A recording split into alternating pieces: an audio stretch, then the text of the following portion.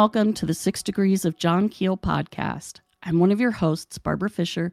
With me today, I have Kiki Dombrowski and Susan Demeter, the Witch Sisters. All of us are together, the three weird sisters, and we're going to talk about the holiday of Samhain, which most people know of as Halloween. And no, I know it's spelled like Samhain. It is not Samhain. So, what are you all doing for Samhain this year? I am so glad you led off with the Samhain thing. It does look like Samhain. It's very confusing. It is. But it's a Celtic word, so it has a really interesting pronunciation. Yes. Yes. Samhain. Yes, right? Samhain. Or Samhain. Yeah. I've heard it both ways. I think when I was a teenager, I probably made that mistake based on bad kind of horror movies, Samhain, until I was corrected. So I think it's an honest mistake, but it is Samhain. Yeah, it is. It's definitely. It's almost like I say tarot. It doesn't rhyme with carrot. Like people say carrot. I just saw somebody on TikTok talking about tarot, but I don't remember who it was. But it was somebody like making fun of it, basically satirizing everything. But I can't remember who it was. I hear tarot and tarot. Yeah, those are the two that I hear. And then it's unusual because if you read the word Samhain for years, yes, you think it's Samhain, and yes, that's just I didn't know at first either. No, and I don't think anybody in the United States or Canada or anywhere that doesn't speak a Gaelic language would know unless they heard it first from somebody who knew. Because, that's not the way we make phonemes in English. So, It's not a tongue twister like Luagnasad. See, you say that better than me. It's like, is Lunasa something? Yeah, or Lunasa. People say Lunasa. You could just call it Happy Bread Day. Yes. I think I prefer Happy Bread Day. Well, I'd call it Lunasa. But, It's not easy. It is not easy unless you're a Gaelic speaker. It's not. Now my husband did long ago make a reference to Samhain because he dressed as Samhain for Halloween for the witch's ball. He got a mint green leisure suit and he wore horns and he got this ridiculously huge pentagram and got a ridiculously huge silver chain to hang it around his neck like he was a disco dude. And he had a name tag that said Sam Hain. And he ran around and shook people's hands and introduced himself as Sam Hain, used broomstick salesman. So, yeah, he did play with that really, really well. And, of course, he had such curly hair, you couldn't tell the horns were, tied on. So, nice. Yeah. Nice. So, what kind of things do you like to do for Samhain? Well, for myself, I view it as a time to do some banishing. I like to reflect on the past year. I do accept it as a new year within my own practice. So I reflect on perhaps things that were negative, things that are no longer serving me, things that might have not worked out for me. And I tend to write these things down. I may even draw them out and, actually sketch them. And then I'll burn it. I have a wood stove, and then I'll just, as part of my my Samhain rituals, I'll do a banishing. And then start maybe thinking about the new year and new things that I might want to do, and ways that I might want to bring in more luck, or good things towards me, towards my family. So I use it part of the time that way. Also, honoring my ancestors. When I was in Canada recently, I was able to spend most of the summer with family that I hadn't seen in 3 years. And I was able to bring home some pictures and photos of various family members. So I've been going through those like in the kind of lead up to Samhain, and getting my altar ready, my honoring table for my ancestors. So for me, it's a very meditative time. I also, at each Sabbath, I like to take a ritual bath. So these are the types of things that I'll be doing here, and as well as it's Halloween, and Halloween happens to be my husband's birthday. So along with Samhain and the period of Samhain, is this wonderful celebration of the man I love. So Man, so it all works. Yeah. So it's joyous, but also meditative, and it's probably my favorite time of year and favorite holiday. Because I mean, both Samhain and Halloween. Because I like all the kitschy stuff. I like dressing up. I like giving out candy. I like all that kind of thing. So, even when I was a little child, favorite. Way better for me than Christmas. Yeah. Same here. Yeah. I call Halloween the beginning of the Holy Trinity, where I am obsessed with Halloween and Thanksgiving and Christmas and all the decorations. So I think that I was mentioning before we started that I went to TJ Maxx. I'm always there. Yeah. But I was like, I have to go and look at all the little cute Halloween knickknacks. Yeah. And, it seems that as every year comes through, there's more and more witchy themed things. Like Michael's, I went to Michael's, this is next door. Michael's has, it's a craft store, and they had like a whole collection of like potion bottles and, grimoires and palmistry pictures. And I really like it.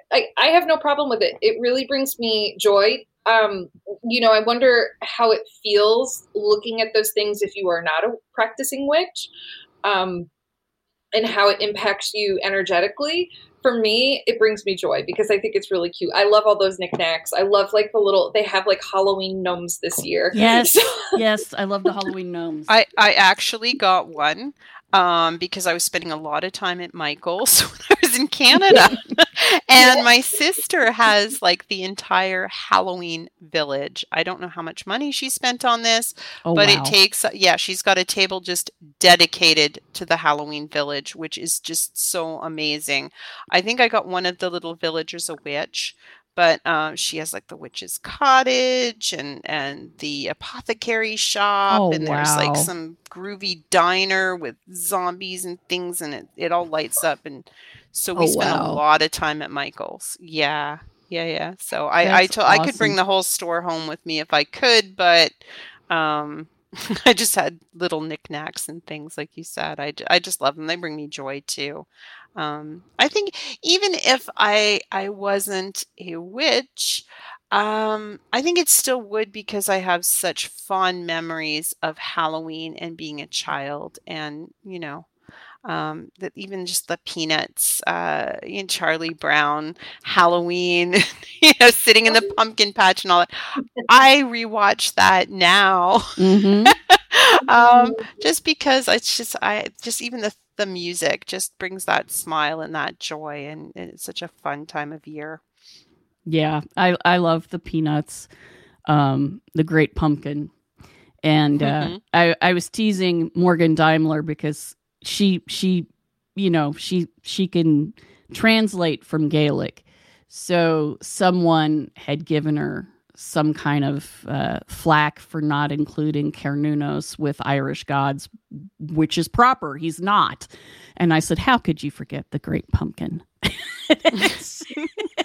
And I gave her a laugh because, the Great Pumpkin is, I guess he's our American sort of spirit of Halloween. and he's wonderful. Mhm. We always watch Nightmare Before Christmas twice a year, once for Halloween and once while we're wrapping presents around the Christmas holiday. So, Another classic. Yes. Classic. I don't know. Do you guys know what a squishmallow is? It's like a pillow kind of velvety stuffed being. I have Jack Skellington as a squishmallow. Oh, wow. He's on my bed. Oh my goodness. Oh, Fox would be so jealous. So jealous. I just love Jack Skellington. Yeah. I've got like I got so much Jack Skellington swag, but that is my favorite thing is I found it while I was in Canada, and it's so wonderful to squish it and hug it and just it's so amazing. My favorite thing now. My they are the squishmallow Jack squishiest. Skellington. They are the squishiest, pushiest, most wonderful, fluffy things. I love them. Speaking of Michael's, it wasn't Michael's that Fox and I went to. It was Joann's. We don't have a Michael's here in town. We have to go to Columbus for that. But Joann's had all of their Halloween stuff on 70% off. So, but we're not going to put it up for Halloween. That's the funny part. It's actually going to be for solstice. We're going to have a witch tree this year. And probably for every year thereafter, because Christmas hasn't always been a happy time with members of our family. There have been issues in the past. So, every year we've kind of paganized it more and more and more. And this year we're finally just going to celebrate on the solstice with our very pagan-y tree, with these two black sparkly trees that we found that are supposed to be for Halloween at Joann's, and I'm going to put little lights in it. And then I have a white angel that I've been using for a while as a Perkta figure, as the white woman, the white lady of the Black Forest. And she brings the snow and the cold, and she has an entourage of the spirits and ghosts of children. And she watches over them, and she hangs out with the wild men who are called the Perkton. They're named after her, not the other way around. And they have horns. So I put that together, and instead of poinsettias that look really flowery and Christmassy, it's going to look proper Black Forest this year, with the bare trees and all of the animals, and it'll be awesome. So Fox and I bought all of the stuff, and then put it with the Christmas stuff in the basement, and it's going to come out in December. And so I'll put pictures up then. Mostly for Halloween, besides all of the fun stuff, because I still have, Morgana's 33 now, but she still takes Fox out. Fox is 16. They're both small enough that they look like, older adolescents. So they still go out and go trick-or-treating, and they dress up and they have a great time. And the Halloween for me is a lot of kid stuff, but it's also the Samhain part. I always have a little altar for the ancestors. Similar to Susan with burning things to release them or to unbind them, I have a cauldron that I use to burn things in. And if I've had any pets or family or friends who have died in the year prior, I always write their names and messages of love, and then burn it to let it go to the spirit world, so they know that I haven't forgotten them and they're still loved. So that's one of the things I do. Another thing that I have done in the past with a group is have what's called a dumb supper. I don't like that name because people don't get the meaning of it from the name of it. But basically we eat in silence and set places for the ancestors, and we welcome them, and then we eat silently and mindfully. And that's really hard in our family. We're too talkative. We can't do that. It just doesn't work. So I just make an altar for the ancestors and leave food offerings. And I have to be very careful to put them up high where the dogs can't get to them, and they have to be something that the cats won't like. So it's usually things like apples that they won't, go after.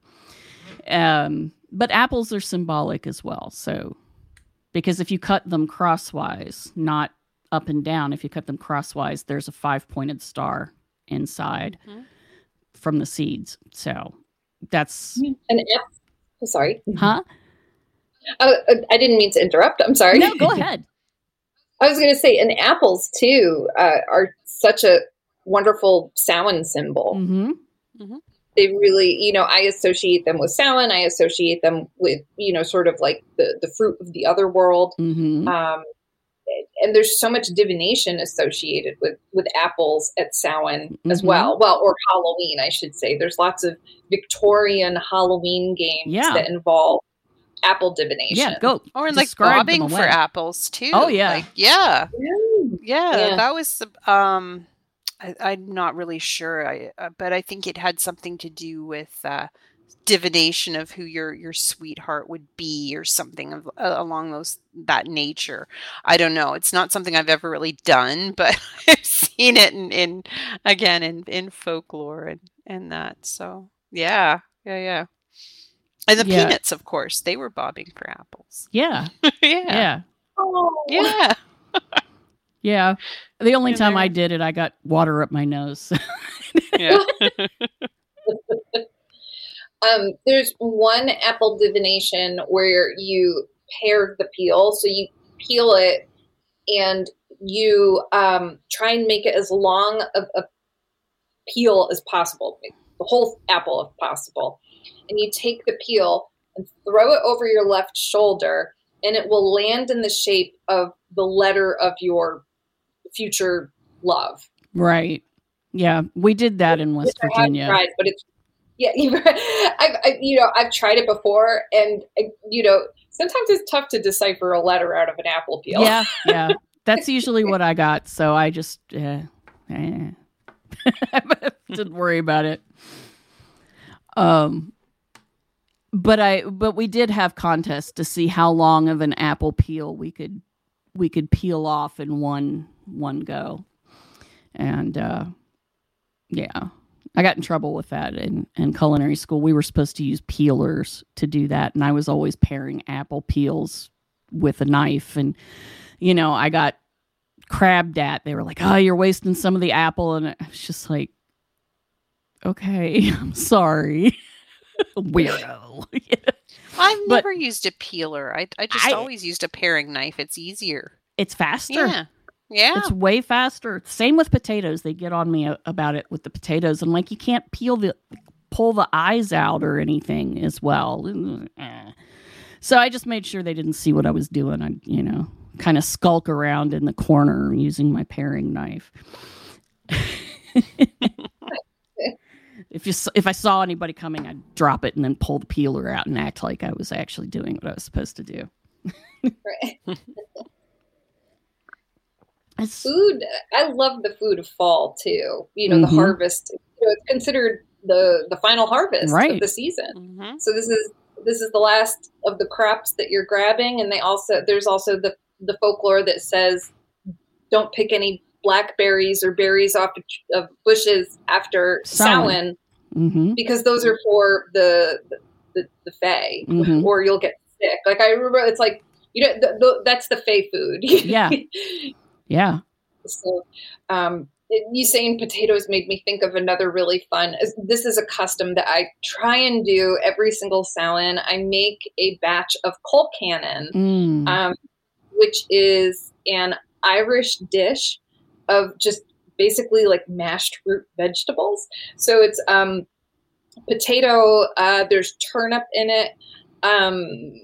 What else did I put in it? Leeks. And I feel like I'm missing something really important. Green onions, kale. Yeah. And for non-vegans, just add a ton of cream and butter. And for vegans, there are definite replacements. But the nice thing about Colcannon at Halloween is that it can also become a divination game where there are these little, traditionally, and you have to do it carefully so it's not a choking hazard, but traditionally people would put these little trinkets into the Colcannon. And depending on what trinket you get in your serving determines how your your next year is going to go. Yeah. That's interesting. Yeah. It's so fun. It's really delicious too. Oh yeah. Yeah. It's such a good comfort food. Oh my God. So, like if you get the coin, you're going to have money. And I guess there's these little like baby figurines. People say you can get them for king's cake as well. Yeah. That means you're going to have a baby, or a ring means you're going to get married. So it's like very traditional, but in 2022, we can add whatever trinkets we want and give new meanings if we feel like it. Right. Yeah. Right. But even without the trinkets, it's a really great Halloween or Samhain tradition. And sounds yummy. Like you said, comfort food, right? Yeah. Yeah. Yeah. That's why I love this like, it's the Holy Trinity. I love the food. Like, I just want to like eat warm food and just put pumpkin spice in every darn thing. Yeah. Mm-hmm. Apple pie, the soups, the slow cooker, all that stuff. Like, I love cozy comfort. That's right.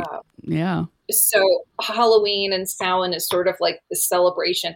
And in a way too, we were talking earlier about kind of like the fun of finding witchy decorations. In a way, our homes are large altars. Mm-hmm. And so, when you find those fun things that you can hang up, it's like dressing a large altar, your home, and making it, a magical place to reflect the magic of one of the oldest, still being practiced holidays. Yeah. Yeah. Yeah, absolutely. I love the idea of the home as an altar. And I know that one of the New Year's things you're supposed to do is you're supposed to clean your house and dust it really well. And I always somehow manage to not remember to do that. I don't know why. But around Halloween, my feeling is the cobwebs are now decor. It helps give that Addams Family feel to the house. Zach just noticed some in the living room. He's like, "Oh my God." I'm like, "Yeah, but spiders got to live too. They got to have a house. So long as they're up there in the top corners of the room, they're not down here scaring the pants off of me. So they live up there." And he's like, "Okay, I know that sounds like an excuse, but I also know that you really don't love the spiders down near you." And I'm like, "Exactly. I like them doing their thing in their place."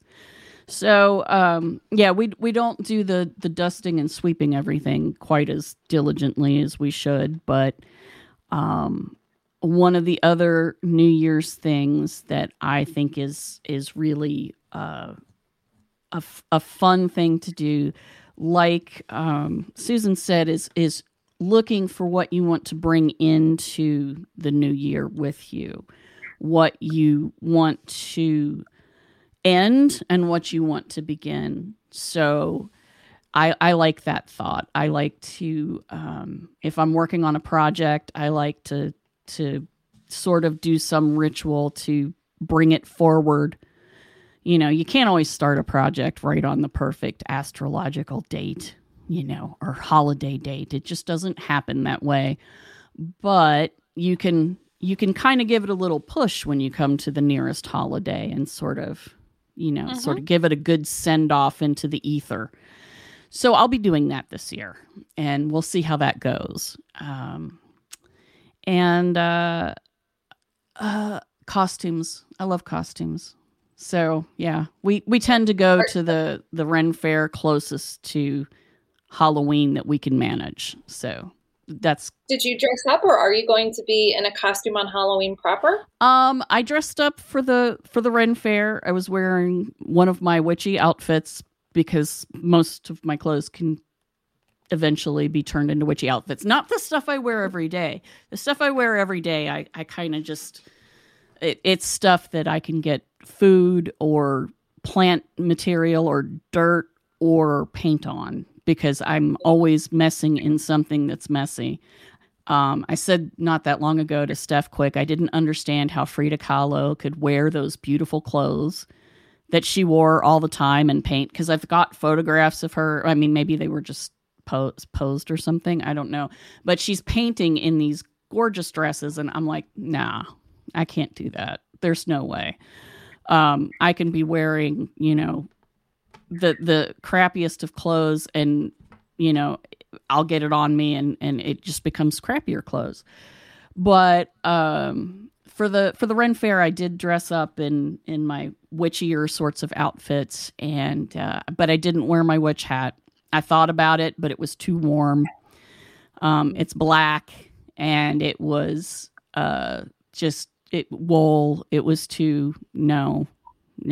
It was not cool enough in Ohio for that business. But we had fun, and we all dressed up, so we had a great time. Nice. I love it. Yeah, I like to dress up. Not when I'm painting or doing things around the house. No, because aside from the fact I'm a slob, so I mean, I would wreck my fun witchy outfits, but yeah, I do try to dress up, or especially around Halloween. Of course, I'll do something fun, but with my witchy outfits, I do try to wear them out and about, just for my own.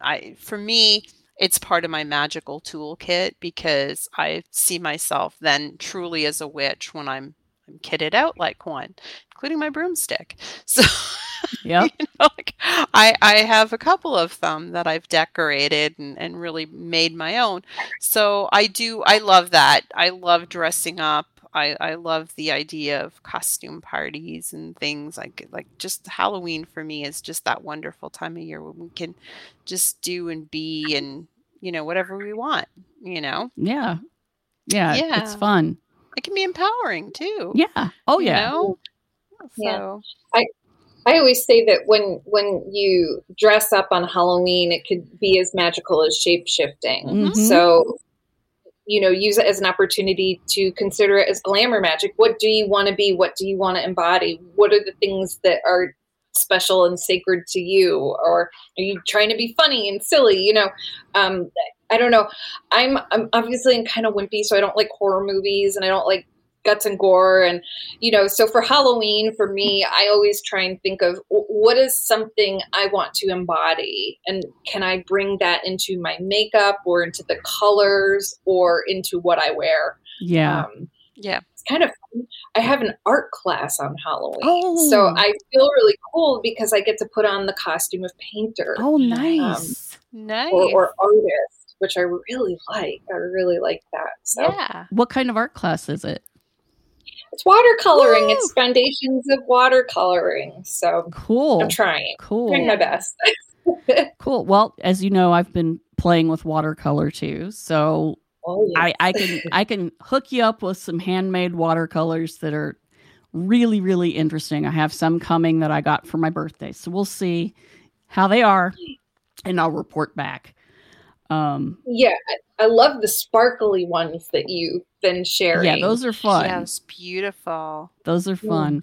The ones I got for my birthday they're called granulating colors, which is a way that the pigment spreads in different patterns with the water.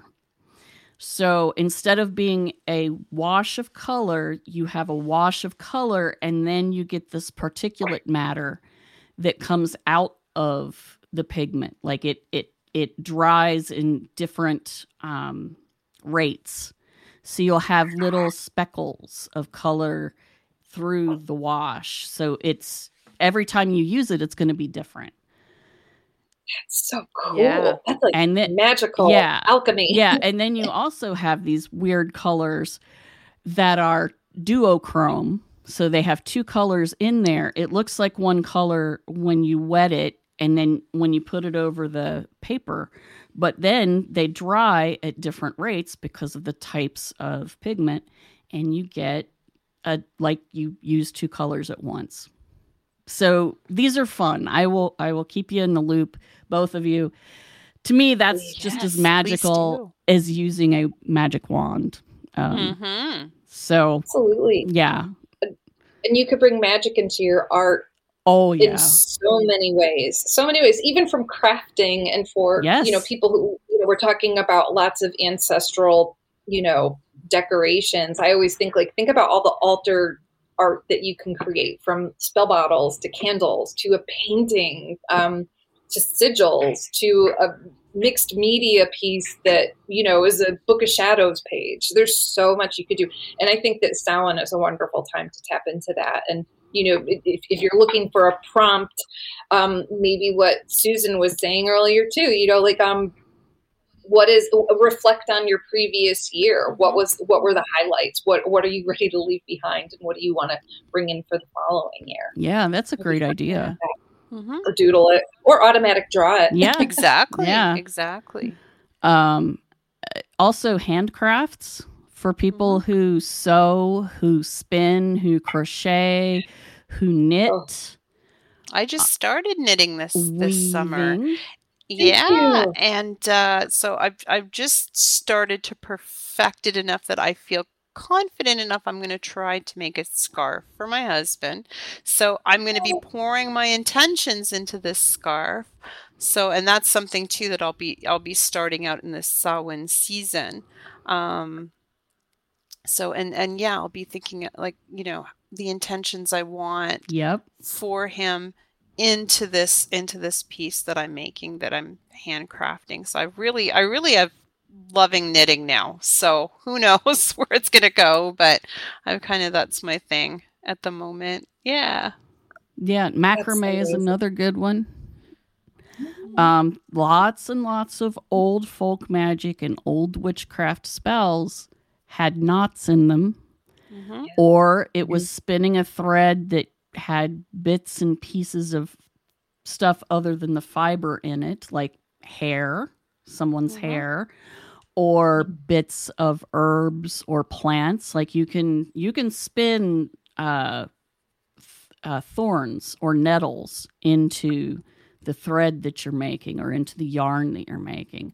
And so lots and lots of the really old stuff has that. Also embroidery, the way women and girls did samplers.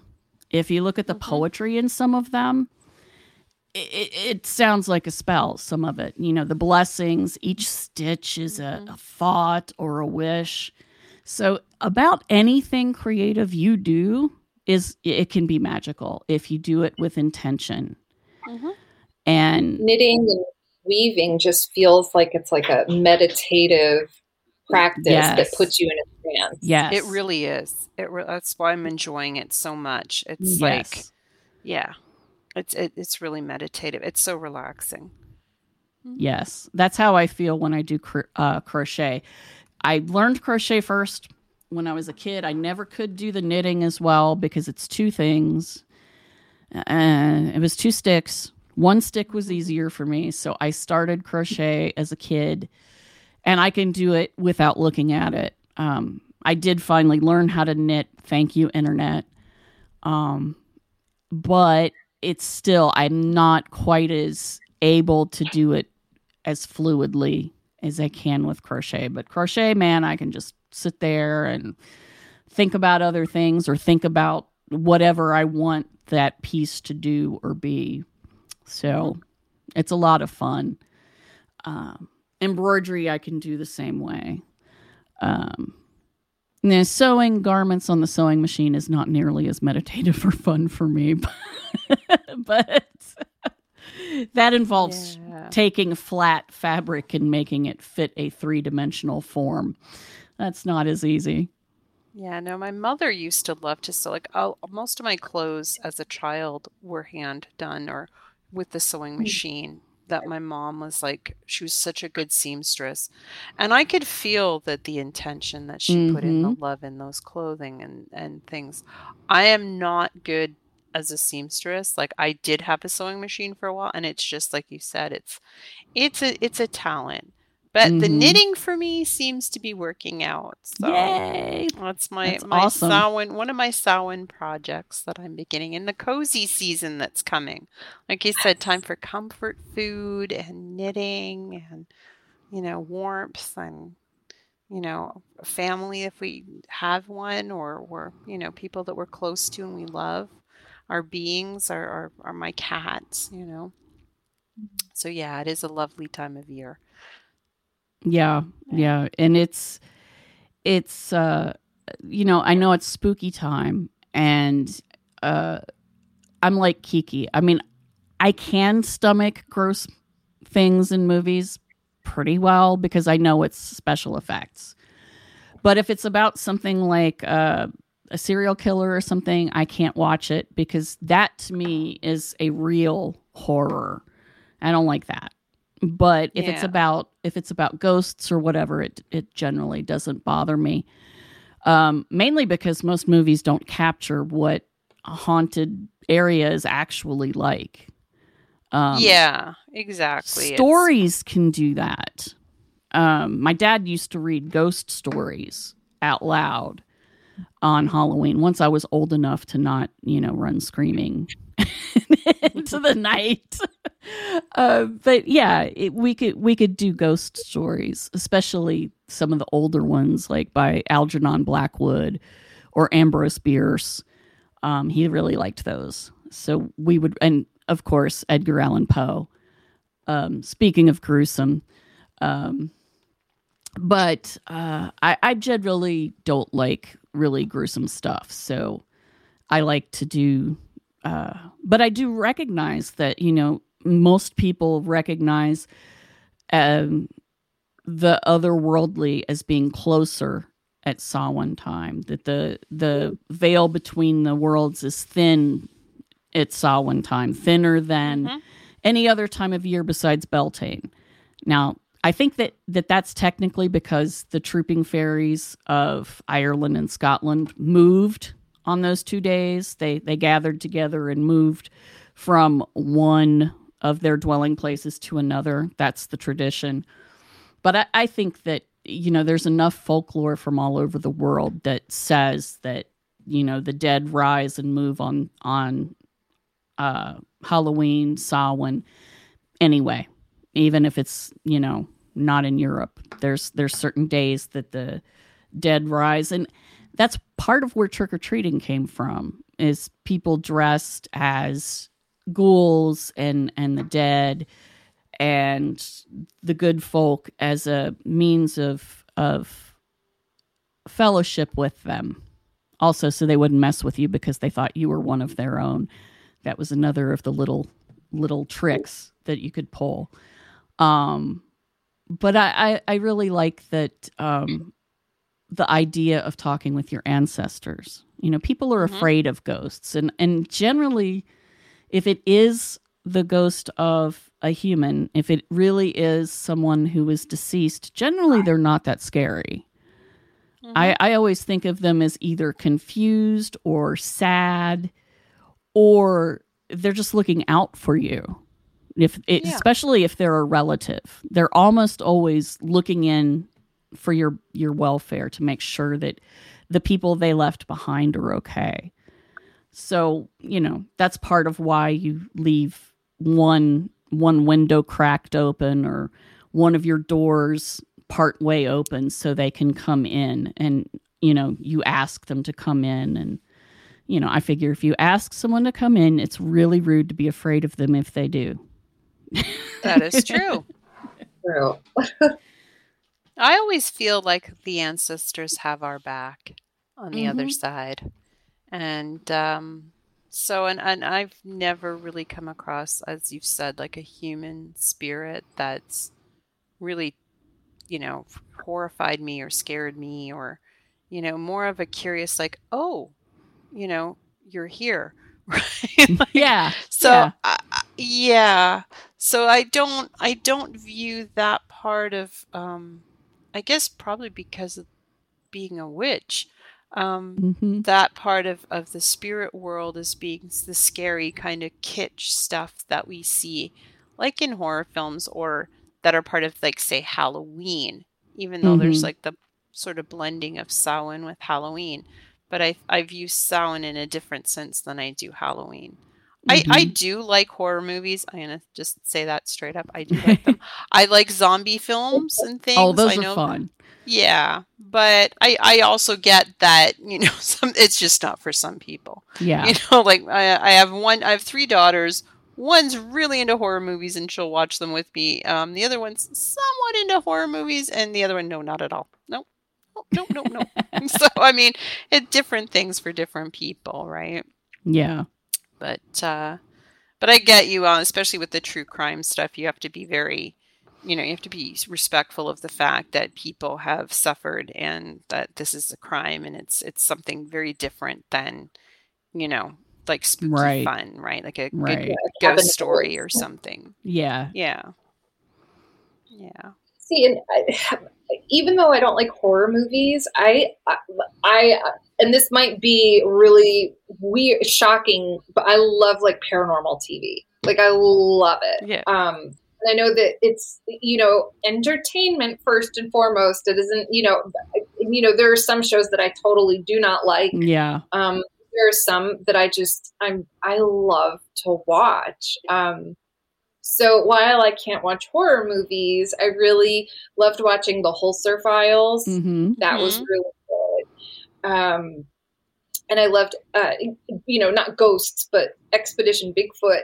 And so this time of year, I really like to curl in with like a mug of hot cider and watch my little ghost shows.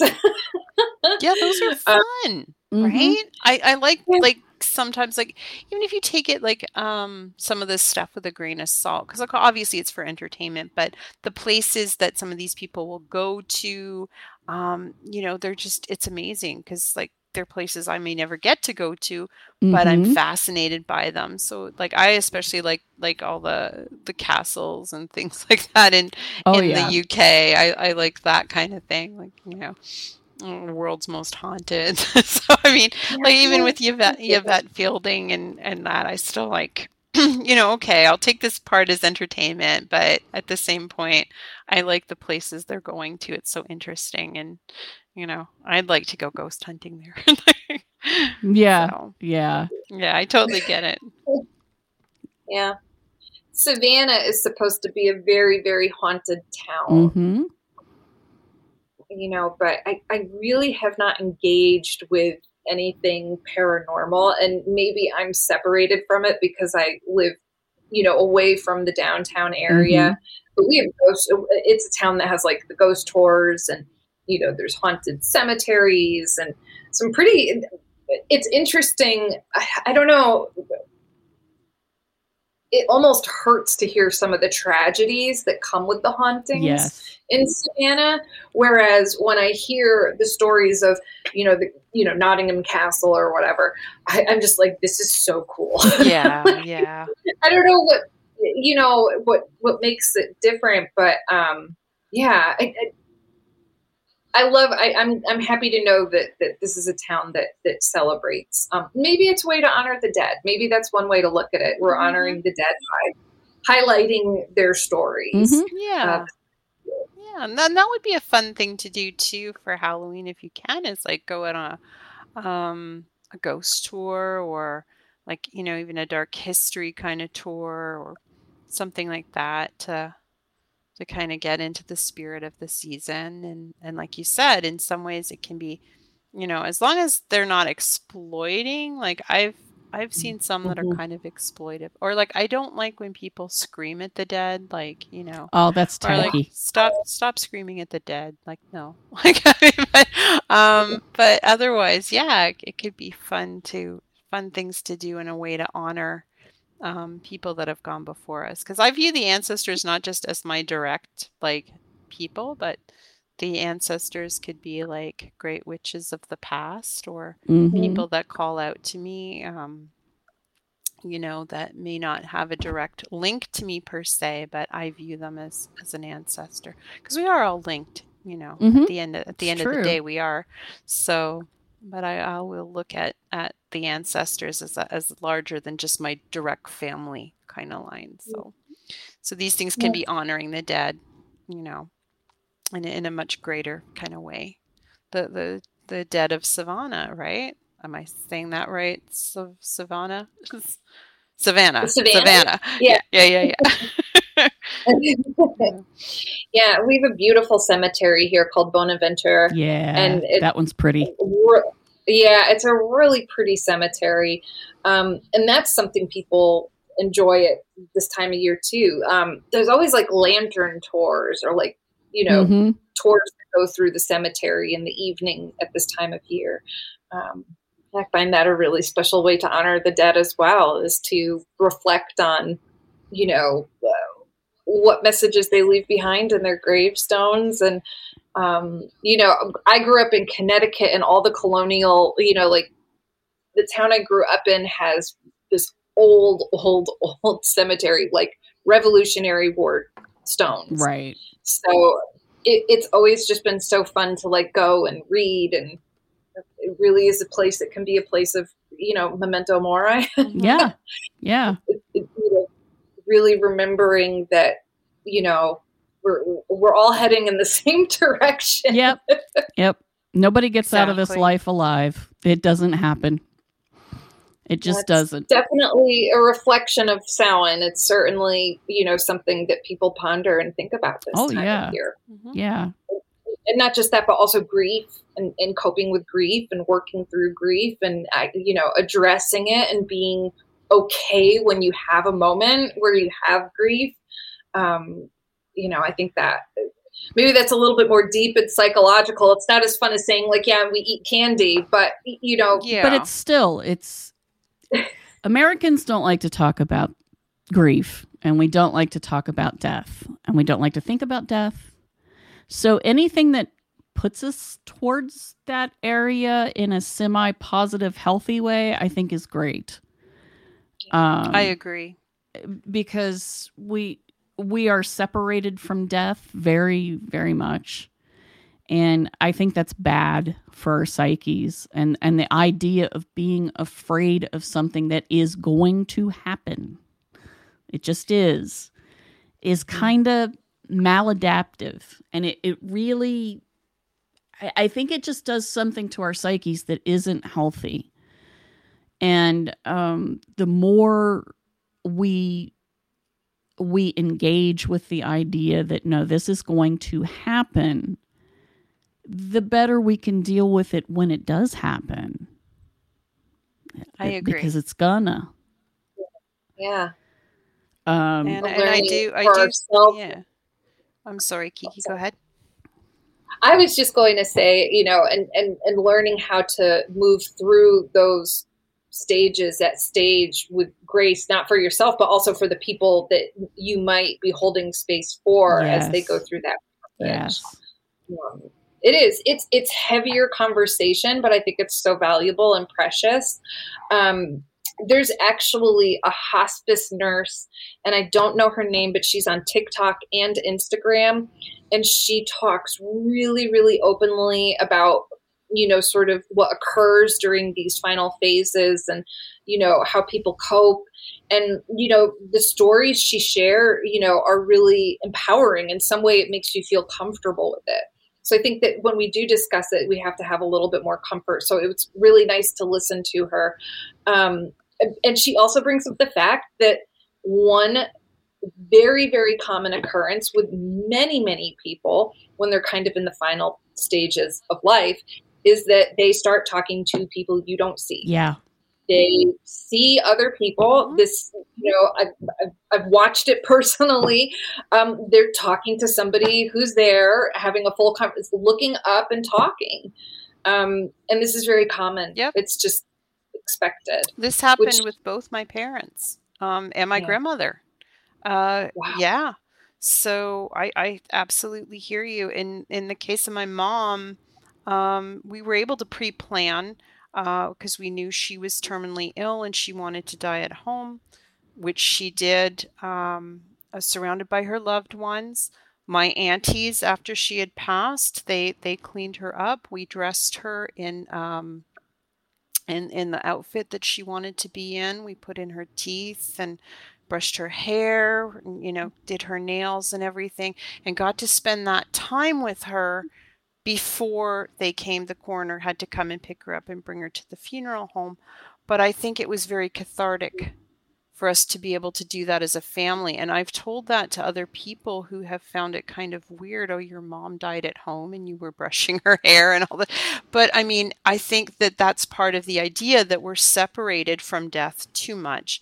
And I think that if we were able to, maybe this is not for everybody to be able to tend to their own dead, but if we were more connected with it, or we understood it better, like you said, the lady on TikTok, in that maybe we would have a greater understanding of our own place on this planet and how we all will go back into this planet or into the atmosphere, and we are all really part of one, and everything we eat and do and breathe is from the ancestors, and we too will be ancestors. And maybe I'm being wishful thinking, but we could perhaps be better stewards to our planet and our home here if we had that connection, which we've lost, because most people have, I think, lost that, because we don't want to talk about death. We don't want to think about it. We don't want to think about grief until it like hits us like a ton of bricks. And I think we need to have these conversations more, and, maybe not just Samhain time, but so there's a really good YouTube too. There's a mortician I like. Ask a Mortician. Yeah. I was going to mention Caitlin. Yes. Caitlin Doty. She's written several books.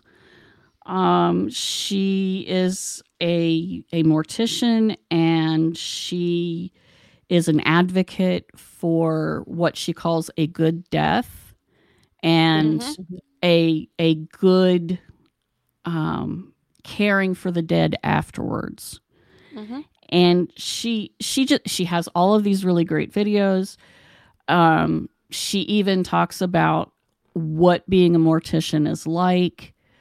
And she is one of the morticians who allows people and encourages people to care for the dead body in a family way, the way that we used to do. Yes. Because morticians didn't used to be a thing. And she really makes it easier for people to connect with their ancestors, essentially, by caring for their own dead. And she just is really and she's funny too. I mean, she is really, really funny. About a year ago, a drag queen did a parody of her channel dressed up as her, and it was amazing. Caitlin's fans finally, got her to do a reaction video to it. And she was like, oh, she got me so good. But it's so amazing. She's like, I feel so touched that someone cared enough to do this and do it both in a gotcha kind of way, but in a kind way. That she's like, I feel like we should go out for tea. And of course, the drag queen answered back and was like, girl, when this pandemic is over, we're going out. Because but to be able to make jokes about death also helps us deal with death and make peace with death. And so she straddles that line. She can be dead serious. I didn't mean to say that, but I didn't mean to make a pun, but she can be very, very serious, but she also will make you laugh. And so she's engaging to everybody. Fox, who I think saw the first Caitlin video with me, was about 13 and squeamish. Now they watch her all the time on their own, and thinks it's great. So I suggest her to just about everybody. Yeah, absolutely. Absolutely. I looked up the name of the hospice nurse too. So now people have some really some death doulas to go watch and contemplate sitting with for a minute. So her name is Julie McFadden, and she just goes by Hospice Nurse Julie on Instagram and TikTok. but she also, is very, she's very, very personable and really,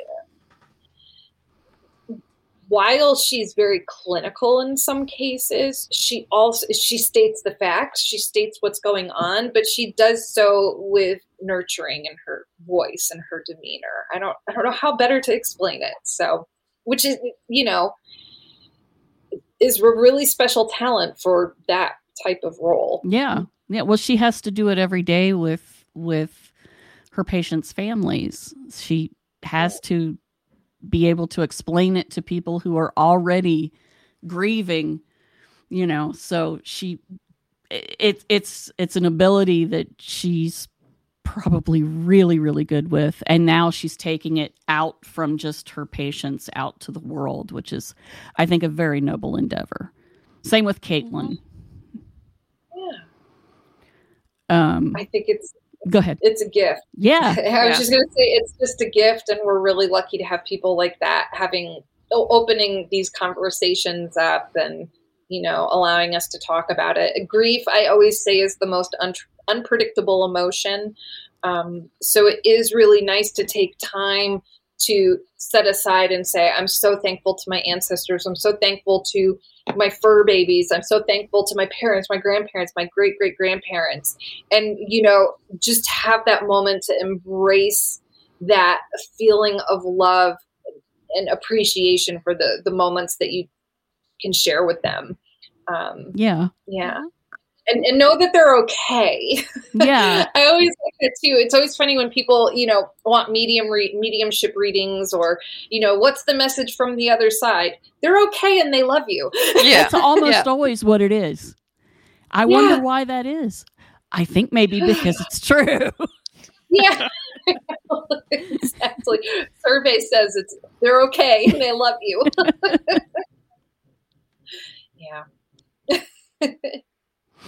But yeah,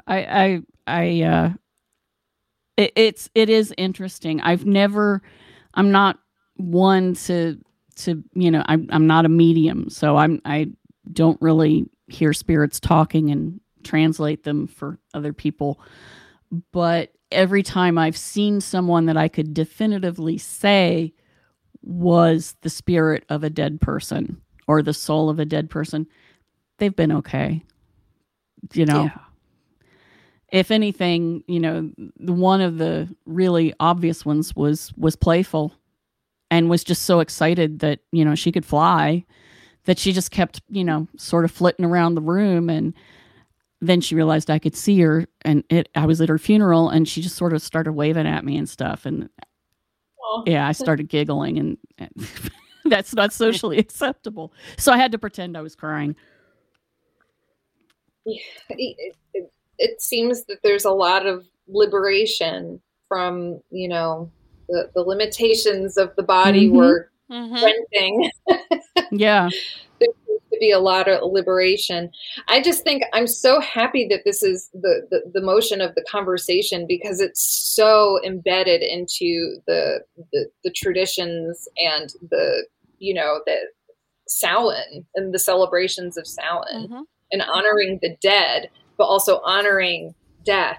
Yeah. And just, I think that's really, really cool and important. And, like I said, I get squeamish, I'm hypersensitive, so I don't like anything gory, but if we can do things in an honorable way and take care of our loved ones, who have experienced loss as well. Yes. Yeah. So.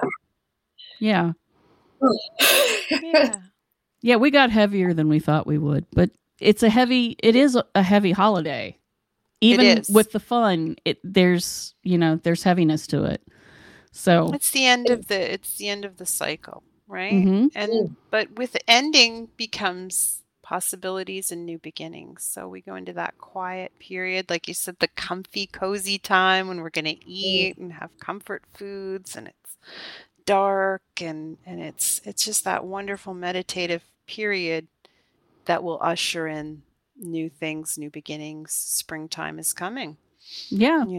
But to appreciate that, we also need the closure. We need that end of the cycle.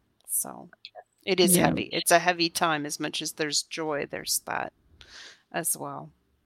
Well, and then to reflect on those heavier subjects and having those deeper discussions, it allows us to really hold ourselves in a space of gratitude. Like, holy crap, I am so lucky. Like, I am alive. I'm breathing.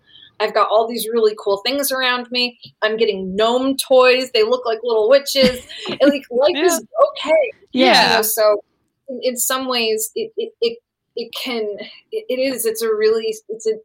Samhain is a magical experience, you know, even having those heavy discussions, it allows us to just really make, I know that, like, I hold my friends and my family in such, like, a space of just total love and appreciation. And when I think about things like that, I'm like, oh God, I'm so grateful. Yeah. Yeah. And I hope everybody else has that sensation at one point this October in Samhain season as well. Yeah. I think that's a good way to look at it. Absolutely. One more thing I'll say about the heavy discussion of death is I like the Irish tradition of the wake, that families and it's in Appalachia as well. As soon as you hear that a neighbor's family member has died, what do? You go over to their house with a covered dish of casserole, of a pie, of a cake, of anything, a ham. My grandma always made a ham for people. A ham.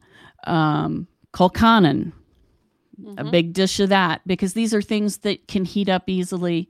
And why do you do that? Well, there's a couple of reasons. One, you know that the family is going to descend upon this household to gather, to celebrate the life and to grieve together. So they need food. And you also know that they're in a state of shock and they can't think to cook for themselves. Sometimes people don't even want to eat. And it's not until they smell food that someone has made for them with love that their body wakes up enough to be hungry and to eat. There's also a metaphysical side to this. When you grieve, when you've been near someone who has died, especially if you have attended at the bedside, you need to separate yourself from the spirit of death. You need to remember that you are alive. In the old days, if you grieved too much, if you forgot to eat, people would worry that you would die, that you had become too connected to the realm of death, and you would follow your loved one there. And that's part of what the wake does. Is it when people then gather after the funeral, they tell stories about the loved one, and you know, they eat and they drink and they push food on to especially the close family and the people who were at the bedside. And they you know, give them a drink of whiskey if they drink, if they partake, because they need to be in their body. They need to be in their body. They need to recognize that they are alive. And it's really, really, it helps so many things. Having been part of that tradition in Appalachia and watching it, it brings people together again. Even if there was a feud in the family, it brings people together again. And it keeps the family together and the friends. And it's a way for people to show love without having to talk, because especially for Americans, we just screw up when we try to talk with grieving people. We don't mean to, but you know what you know, we say stupid things like it'll be okay. Well, yes, it will, but they don't want to hear that right now. But you can show that by giving them a piece of pie. You don't have to say it. You know, you can hug them, you can give them food, you can bring them blankets, there's so many things that you can do. And it has to do with remembering that you're alive and helping someone get past that very first painful grief of feeling like you're dead inside because the shock is too much. Mm-hmm. So here's to the people who have wakes. Yes. Here. Yeah. In our family, it tends to be like fried chicken for some reason. Like, oh, that's I can see that. Yeah, it keeps well. Mashed potatoes, things like that. Yeah. Yep, it keeps well. And Yeah. fried chicken you can eat cold or hot. Doesn't matter. It's good either way. Well, it's comfort food. Also, it's grounding. Yep, it does. It really does put you right back in your body. Yep. Yes. Yep. Yeah. 100%. Maybe also makes you a little sleepy, which is important too if you're going through that. You may not be sleeping. Yes, that's true. It's interesting that it does all of these things, and we think of it as, well, that's just what we've always done. But the why sometimes gets lost, and then you understand it after you've experienced it or seen it done enough over and over and over. You recognize, oh, that's why, you know. And it's good. And, you know, it's food. So food's always good. Food is always good. You know, I love cooking this time of year. I can't bake, but I could cook. So somebody else has to bring the pie, or I'll just go to Costco and get the pie. But I love seeing people get creative with their food, like Halloween weird stuff is, you know, little witch cookies. Yeah. Yeah. Well, it's just such a good thing. And you know, in many ways that cooking of that food is magical too. And that's another handcraft. Yes, it is. You know, you're really pouring, and you can taste the love and the effort that's gone into food. Yes. Absolutely. 100%. So, and that's fun. I'm thinking, I just had this like, thank God, tonight I'm going to my bestie's house. She made soup, and, you know, I'm just like, I can't wait. Cause it's like finally getting a little colder here at night. We're going to have soup, and it's like food brings everybody together. Mm-hmm. Yeah. So it's this opportunity to share and show that you care about something. I'm being fed. I can't wait. I'm so glad I'm a freegan, because that's apparently the term. I use flexitarian, but freegan is somebody who, when the food is just gifted to them, they'll eat whatever. That's how I am. Yeah. I'll even, the only thing I won't eat is if I'm allergic to it. But you know, if somebody made something for me and it's not something I would normally eat, and even if it looks a little scary, I will eat it. So yeah, I have done that. Gratitude. Absolutely. And this weekend we're, you know, I'm having some folks over to do divination. So we're going to do some readings together, and, you know, get the tarot cards out, get the trinket kits out. And also we're going to be doing art together. I said, why don't we just like make like grimoire pages, or, you know, like just put together information on the holiday and what we're going through. That's awesome. Nice. I like that. So no circle, but it'll be a witch's circle at the kitchen table, which is just perfect. as powerful, in my opinion. That's 100% perfect. Mm-hmm. Absolutely. Yeah.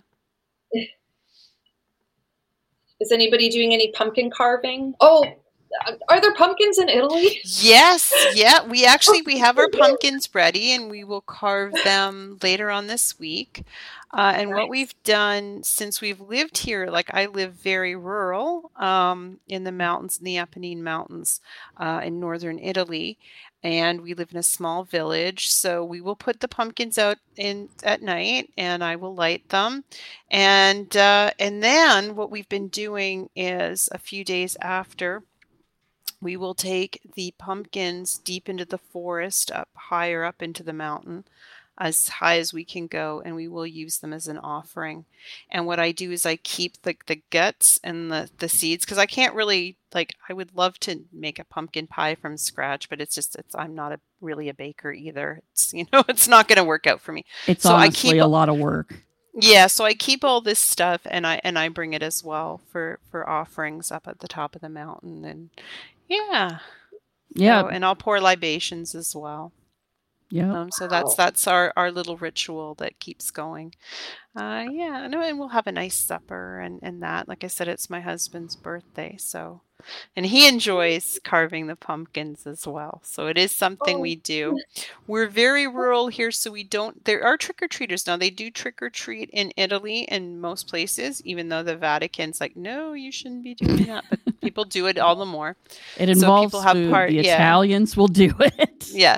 So yeah, they do trick-or-treating, but because we're in like a small, like I said, we're in rural and there's little villages plunked throughout this mountain here. So we have a local castle, and the castle opens up and children can go there and they can trick or treat in the various rooms of the castle. That's which awesome. is really, really cool. Yeah. I want to go. I want to trick or treat there. I want to trick or treat in our local castle. And it is a very strange, fairy tale-ish looking castle. So that's been restored. That makes it perfect. Yeah. So that's how Halloween rolls here. Although, like I said, it's discouraged officially from the Vatican. Although Vatican isn't in charge of Italy, but it is a Catholic country. So every year the Pope kind of says, no, you shouldn't be doing, devil's work or whatever. But people do celebrate it here, and kids do dress up and they do trick or treat.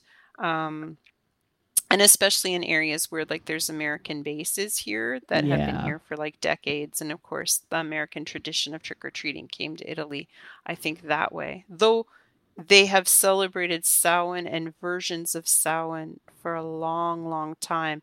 And it's because in our region here, there was large Celtic community. So some of these traditions that go back to the Celts are still carried forward here in modern sort of ways. Like they'll do big fires and things like that. And yeah. So that's kind of really cool too. But that's what we'll be doing. And yeah, we'll be taking our offerings, our jack-o'-lantern offerings up to the top of the mountain. It's a very magical time, very magical experience. Mm-hmm. And you can physically feel the liminality at this time too, because nature is changing. Yeah. Mm-hmm. So, even I feel like I'm going into this little sleepy hibernation mode because it's getting dark really early. Oh, yeah. I'm not used to that yet. Or, it's warm during the day and then at night it cools down. It gets really cold and it's crisp. It's not humid anymore. And, the colors are changing outside and there's acorns and pine. Oh my God, we have so many pine cones on the property here. The transition of nature makes it feel so liminal, and the leaves are dying, nature is going to go to rest now. And I'm also going to go to rest after eating lots of comfort food. Yes. I wanted to tell a story about our pumpkin donation to the woods. We do the same thing, but because we live right next to the woods, usually we just go on our front stoop and just sort of toss the pumpkins down the hill. Mm-hmm. And usually that's fine because there's lots of trees. So it rolls a little bit and then hits a tree and it stops. That's good. That's the way it should work. But Morgana, she doesn't really know her own strength half the time. And so there was one year when she was a teenager, and I think it was probably like the first year that Fox actually remembered us doing pumpkin carving. Because Morgana was 16 when Fox was born. So I think she was around 18 or 19, something like that. And she picked hers up, and we leave ours on the steps until the squirrels start nibbling at them. Before we give them to the forest comes and starts to take them away. And it's usually squirrels first. If it's raccoons, they end up halfway down the hill before we've donated them anyway. So anyway, I picked up mine and tossed it, and it went splat and then kind of bleh, and hit a tree. And then Zach picked up Fox's and tossed it, and he tossed his, and it rolled 3 times, hit a tree. Somehow Morgana and throwing it overhand. So she actually used some muscle. Somehow it dodged the trees. I don't know. It it hit once and started to roll, and it went all past the trees. It went into our neighbor's yard, across their driveway, down the hill, along the side of the road, and kept going. Wow. Until it finally, Like a zombie pumpkin. I know. There you go. We were both like, oh well, it'll stop. It'll stop. It'll stop. Oh God. So I drove down and had her riding shotgun. I'm like, all right, we can't leave it in the middle of the road because, you know, an animal's going to get hit trying to eat it. So I'm going to like drive down, you jump out, you grab it, and then toss it into the woods by the side of the road. And she was like, I feel like this is somehow kind of like, I don't know, Nightmare Before Christmas mixed with Raising Arizona. This is just wrong. This is just bizarre. But we did get it out of the middle of the road where it finally settled, and she tossed it into the woods. But I'm sure that there were people looking out their windows going, what are they doing? What are those two doing now? They're always doing something. They're celebrating the season. Yeah. She was like, oh my God, people are going to think I threw pumpkins at them. Oh. We have never repeated that mistake. You know, I was like, underhand with a short kind of throw, you know, so it just plops. You're like a bowling ball, not a softball. Yeah.